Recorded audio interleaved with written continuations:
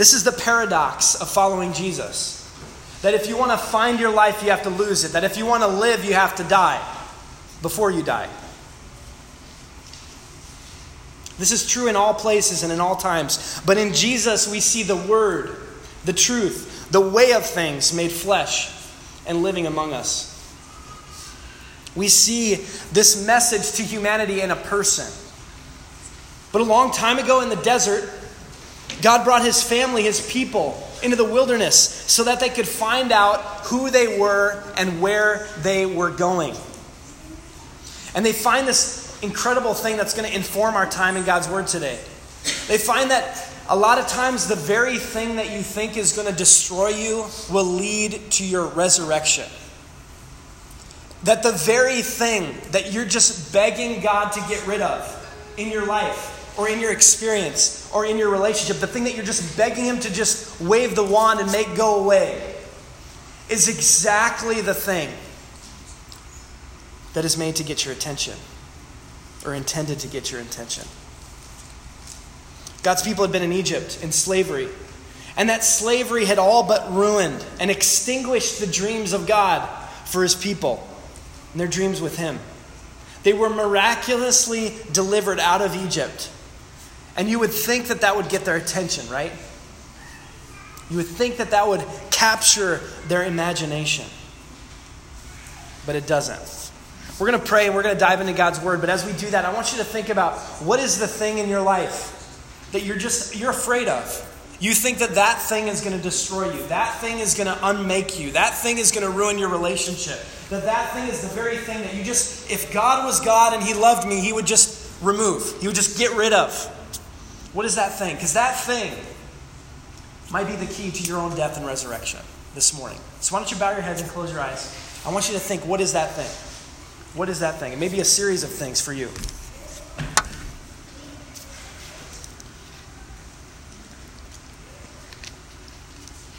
If God was a genie in a bottle, and he's not, right? But sometimes we approach him that way. If God was a genie, and you rubbed the lamp, and he came out, and he spoke with Robin Williams' voice, and he said, I'll give you a wish, and you could wish for anything. To go away, anything to change, what would it be? What would it be? God, get rid of this thing. God, change this thing. What is it? Just spend some time being honest with yourself and with God.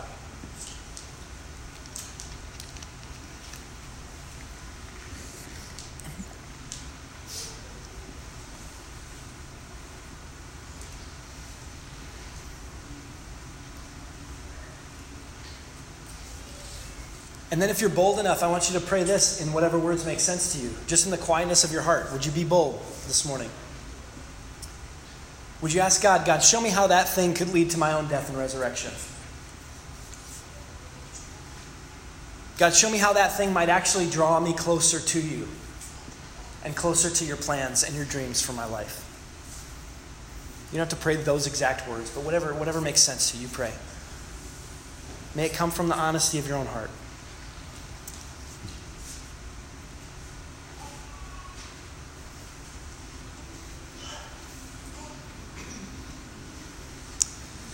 God, thank you for this time in your word that we're going to spend together. And God, I know that for my life, there have been things in recent memory that I thought they were the problem. You know, if that thing is the problem, and if you could just get rid of that thing.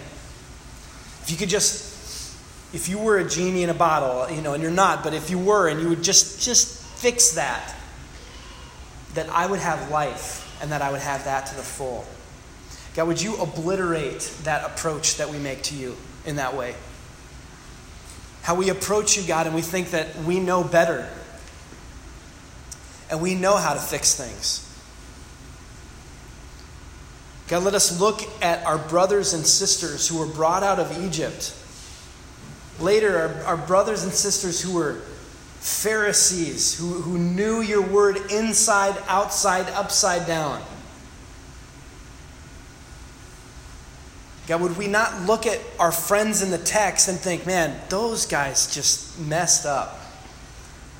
What dummies. God, would you convict us that we are in the text? That our attention should have been gotten by now. God, would you get our attention? Would you shock us out of complacency? And would you lead us closer to you? It's in your Son, Jesus' precious name that we pray. Amen. All right, we're going to take a little journey through the text today. We've got 3 very short passages that we're going to look at today. None of them are very long. They're just a few verses each. But again, as we go through our time in Lent, what I've done is we've taken some scriptures from typical traditional Lenten scriptures. And so what happens is they'll pick an Old Testament and a New Testament and a letter. They'll put them together, and that'll be your text for the day. And a lot of times when I was growing up, I would go to, my grandfather was a Lutheran pastor, so I'd go to Lutheran church every once in a while, and they did the word is blank, the liturgy. They did the liturgy together. I should know that better than I do. They did the liturgy together, and they would do, an Old Testament reading, a New Testament reading, and something from the letters. Maybe you all have experience with this in a denominational type setting.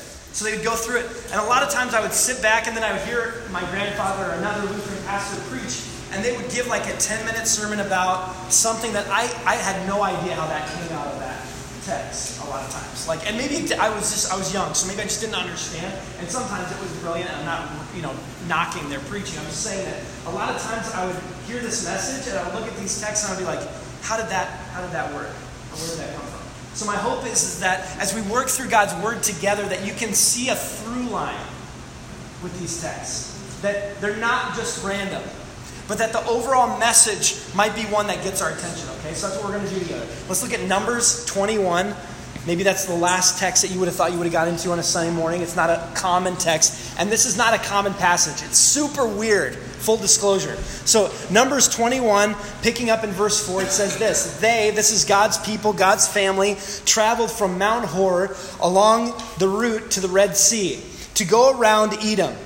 But the people grew impatient on the way. They grew impatient on the way. I probably could stop here and we could just do a whole message about how are you growing impatient on the way. What is the thing that you're impatient with in your life? How do we grow weary and impatient on the way? They are impatient on the way. Why? They are impatient on the way because of the past and the future. And they forget the miraculous present that God has brought them to. Did you hear what I said? They're thinking about the past. They're thinking about how good it was to be slaves in Egypt, as if that was a thing. God had intervened miraculously to bring them out of Egypt because their cries of affliction had been going on for centuries. And now they are free, roaming in the desert, looking back, saying, man, slavery was awesome, wasn't it? Wasn't slavery so good? This does not mean that their wandering in the desert was so bad. It means that their perspective is so warped and so broken that they cannot see that where they're at is deliverance. Are we so different? Are you so different? Am I so different? Consumed with the past, consumed with the way things were. Or the way things were in that moment, in that situation. They were better, or they were different, or they were something, and I wish I could just go back there to that time. Maybe that's you. They are also impatient because of the future. God has promised them a home, and they're not home yet. And if He would just fill in the blank, they would be home. If He would just move, if He would just intervene, if He would just do more faster, they would get to the place where they are going, okay? Are we so different? Why are we impatient on the way? Because of the past and because of the future, obsessed with how things used to be, or obsessed with the mistakes that we made, obsessed with getting somewhere in the future, of getting to the end. We forget that there is nothing that exists but now. And this is as true as anything I've ever said up here. That you can remember the past, yeah, that's fine, but it's just now. The past is a construct in our minds. The future does not exist. And we can be present with God, and we can be present with each other.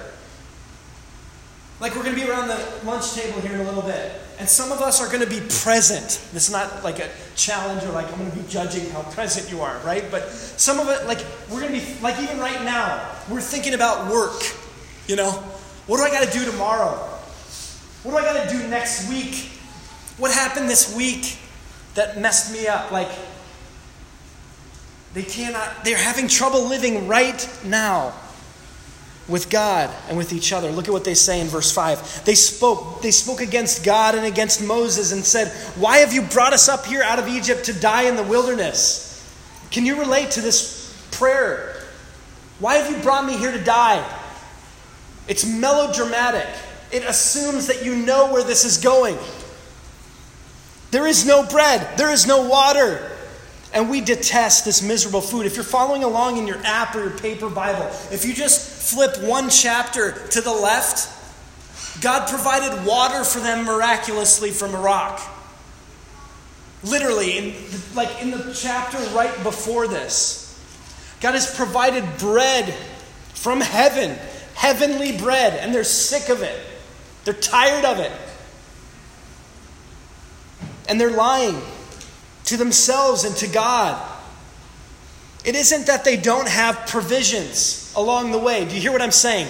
It isn't that God is not providing for them along the way. It is that they detest the way that He's providing for them along the way. And if that doesn't preach, I don't know what will, right?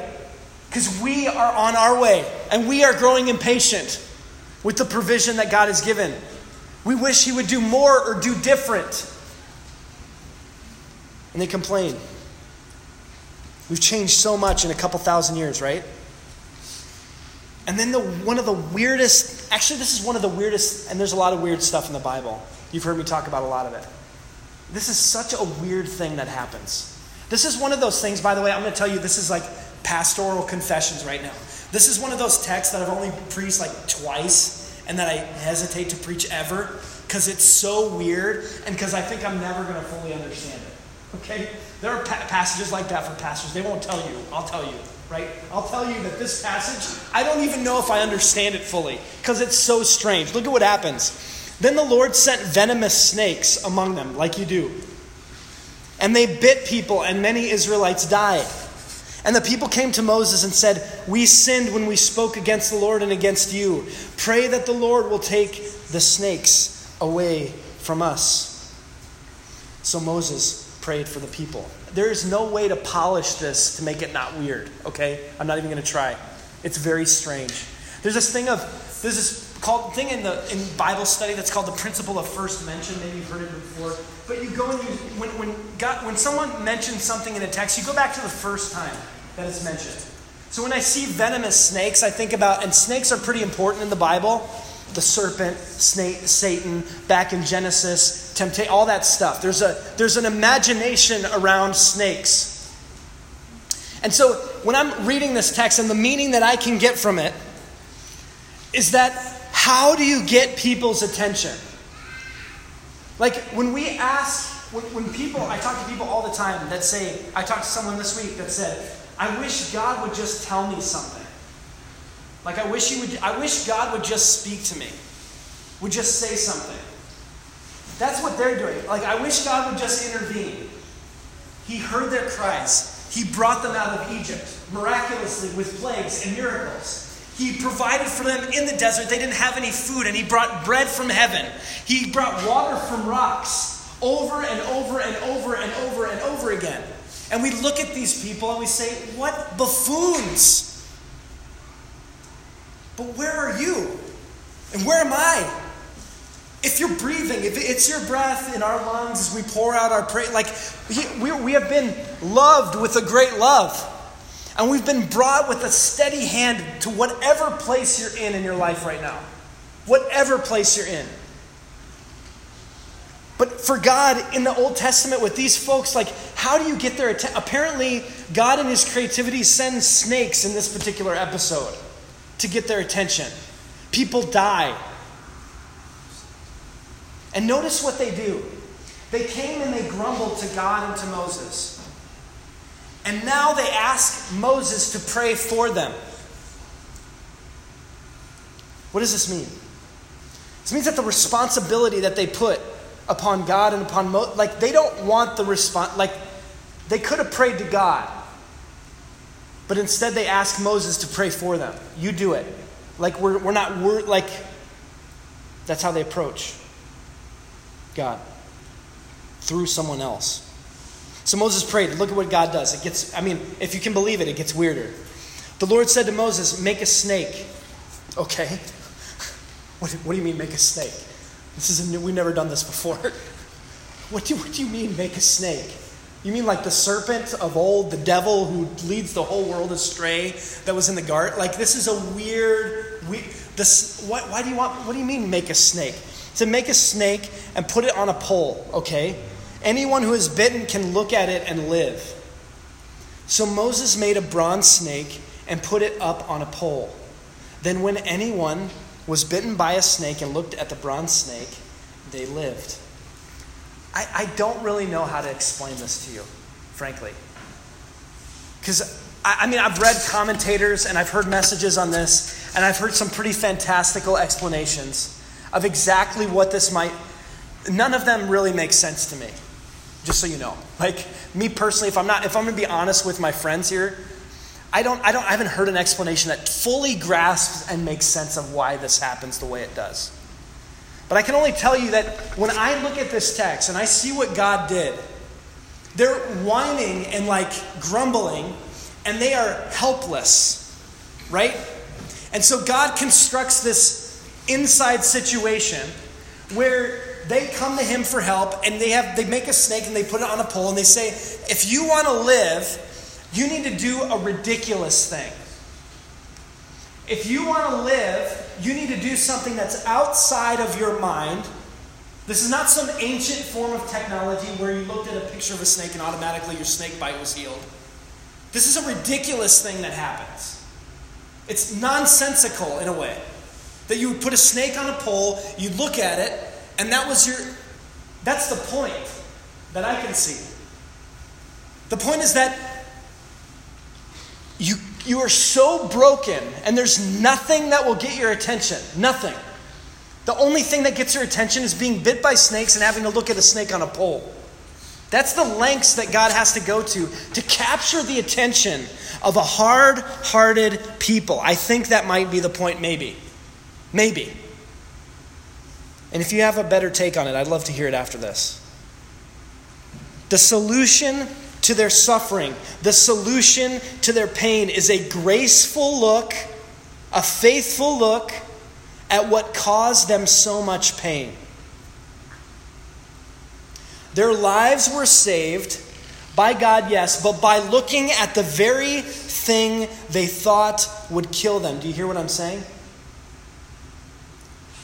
That instead of killing the snakes, which he doesn't, God destroys and dismantles their lack of faith and their hard-heartedness. In a stroke of true, incredible irony, later in the book of Kings, they will have to smash the snake to pieces because they kept it, and some of God's people would worship it because it was the thing. The snake on the pole, bronze snake on the pole, was the thing that kept us safe. So let's pray to the snake on the pole. No. Come on, guys. Come on. But you can understand though, right? Because I do the same thing. And so do my friends, right?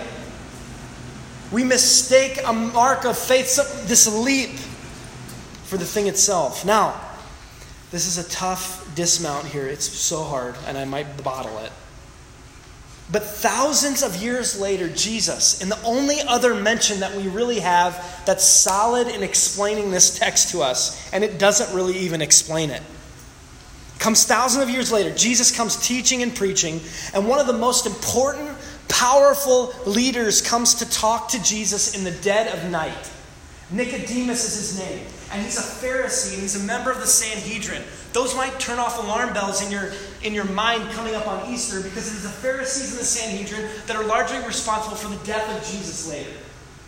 He is on the council, and he secretly comes to Jesus in the dead of night to talk to him frankly about who he is and about what he's doing.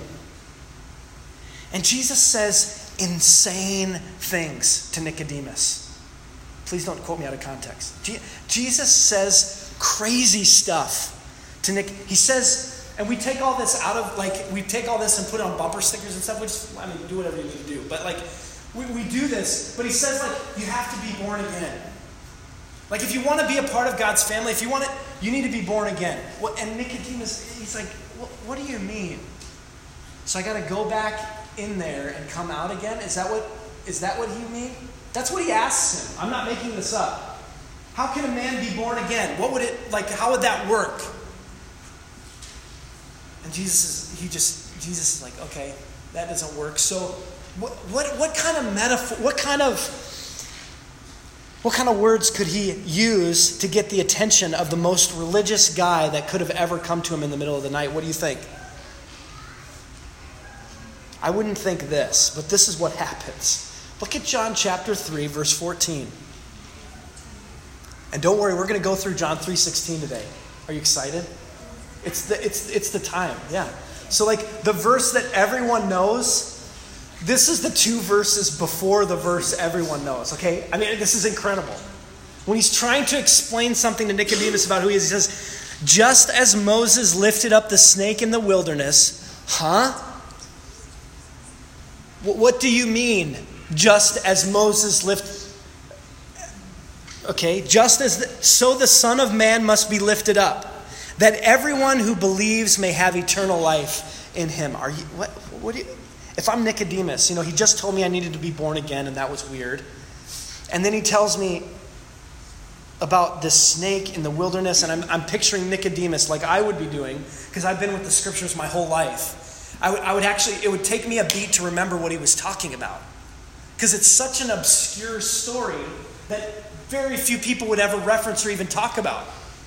But if Jesus is coming up with a metaphor to talk about the amazingness of Jesus, now he's talking about the snake that Moses lifted up. What do you mean?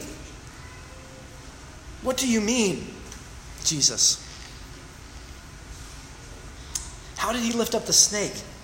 And who did he lift up the snake for? I want to tell you something. Moses lifts the snake for a group of weary, bitten, despairing, ungrateful insiders. That is who the snake is raised up for.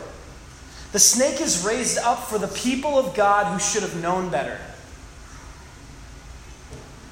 That's who the snake is raised up for. People that getting out of captivity in Egypt wasn't enough. And bread from heaven wasn't enough. And water from the rock was not enough. People that their attention had to literally be gotten by being bit by a snake and face death. For a people who were totally unaware of the grace that they had been given, totally resentful of what God had given people on the inside. We want to save people on the outside. But the snake was lifted up for God's people, that everyone could believe, even the ungrateful, blind insiders. Jesus represents everything that religion thinks will destroy it. Grace given freely? Are you kidding me? No more hoops to jump through? Come on, Jesus, we need at least a couple hoops to jump through. How will we control people if we believe in God's grace and His love and His peace? Like, how will we punish people if all they had to do was look at a snake to be healed? If that's the kind of wanton, free grace just given to people, how are we going to control it? Now then, okay, so Jesus does this Numbers 21 reference, which, how in the world? But then comes a verse that is typically direct, like this is the verse that you print up on a bulletin, on a card, and you show it at a ball game. Like this is the one that everyone knows. Or a lot of people know, not everyone. I want to say something about this inside-outside business. You may wonder if I'm overplaying this. But in this passage, Jesus is talking to Nicodemus.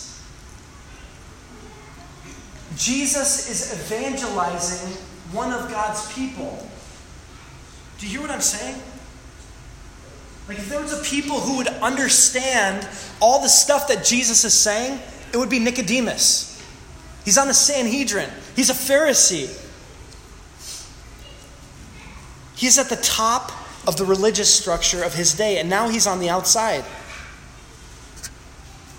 You know, a lot of folks throughout history have said, well, I'm a Christian, or I'm a Catholic, or I'm a Baptist, or I'm a fill in the blank with anything you could possibly be or want to be. Jesus cannot possibly be talking about me. He's talking about them. Nicodemus was Jewish, right? Those are the Jewish people. We aren't Jewish. We follow Jesus. We are the ones who figured it out. Except the Hebrews wandering in the desert thought the exact same thing. Nicodemus, sitting talking to Jesus, thought the exact same thing. I don't need the gospel. I figured it out, or I have it already. What about us? What about you? What about me? It says in verse 16, John 3:16, one of the most important verses in the whole Bible, and just hands down. For God so loved the world that he gave his one and his only Son, that whoever believes in him shall not perish, but have eternal life. God loved the world, the whole thing, all of it. Anyone who's ever lived, anyone who's living, anyone who will live, he was willing to give all of himself to be raised up so that believing God is a God who saves and rescues, that he sent his Son. We could see the darkness beaten back. We could see death not have the last word. And we think this verse is for them, but this verse is for us and for everyone. Always, everywhere. And then after this verse that we think is for them, after we read a verse that, we learned that anyone who didn't jive with this was in trouble, and that was always someone else. It says in verse 17, for God did not send his Son into the world to condemn the world, but to save the world through him. He came to rescue. He came to be a mark of grace, to be like a snake raised up, that people just in faith had to do something that didn't make any sense, that they couldn't prove, that they couldn't analyze, there was no medicine, there was no science that suggested that this would work. But this was an act of faith to believe. This was an act of faith to trust.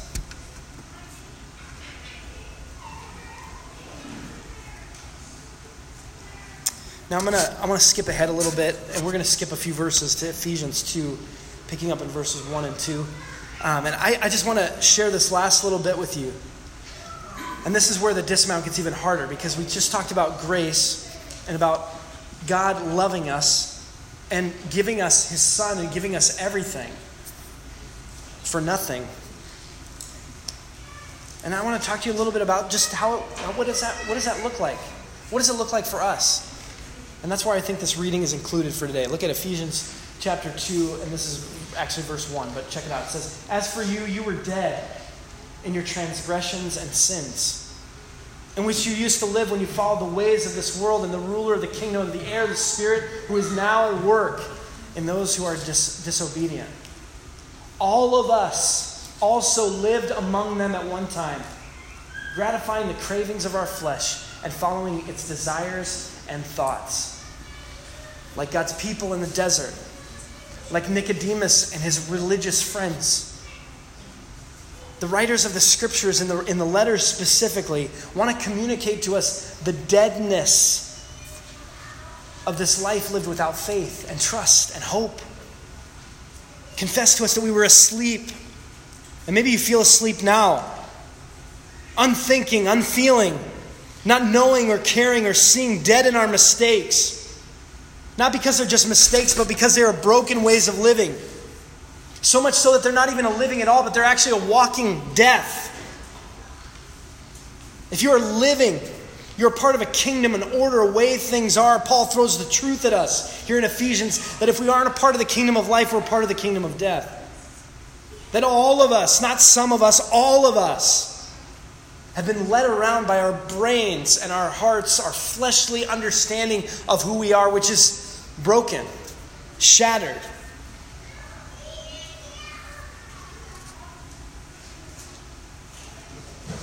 Notice that in verse 3 it says that we were following its desires and thoughts. I want you to think about, because the people in the desert give us a tangible view of that. They were led around by their desires and their thoughts. Also the desire for things to go back to the way they were. The thoughts, the rational thoughts of, hey, where is this going, God? Can we wander around the desert forever? The desires and the thoughts just corrupted their imagination. Like the rest, he says we were deserving of wrath, but because of his great love for us, God, who is rich in mercy, made us alive with Christ, even when we were dead in transgressions. It is by grace that you have been saved. I want to end there today because I want to ask you, do you think, how do you approach God? How do you approach him? How do we approach him as we approach Easter? As we get ready to celebrate the resurrection and what it could mean for all of my words and all of my actions and all my relationships and all my attitudes and my thoughts. How do we approach God? Do we approach God thinking that we can figure it out? Thinking that we can analyze and process and get to the place where we just understand how it all works, instead of looking up at a weird snake on a pole because I don't know, because God said so. And I need to take a mark of faith and a mark of trust to step out of my reason and all my religious trappings and underpinnings. It is by grace, he says, that you've been saved. Even when you were dead, you were saved by grace.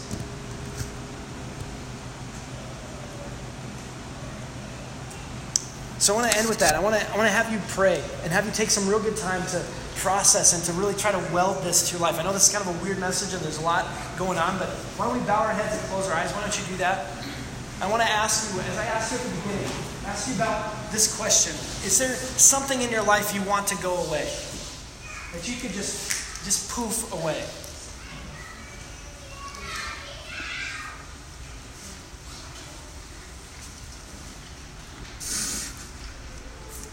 What is that thing? What is that very thing that God is using to get your attention?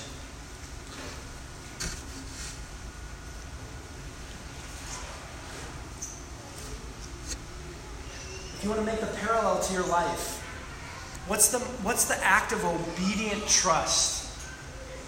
And those words are hard for me to even say out loud. But what is the act of obedient trust that you could make this week, today, right now? To instead of running away from that thing, instead of explaining it away, instead of asking God to just magically fix it, that you can trust him with it. That you can look to him for grace.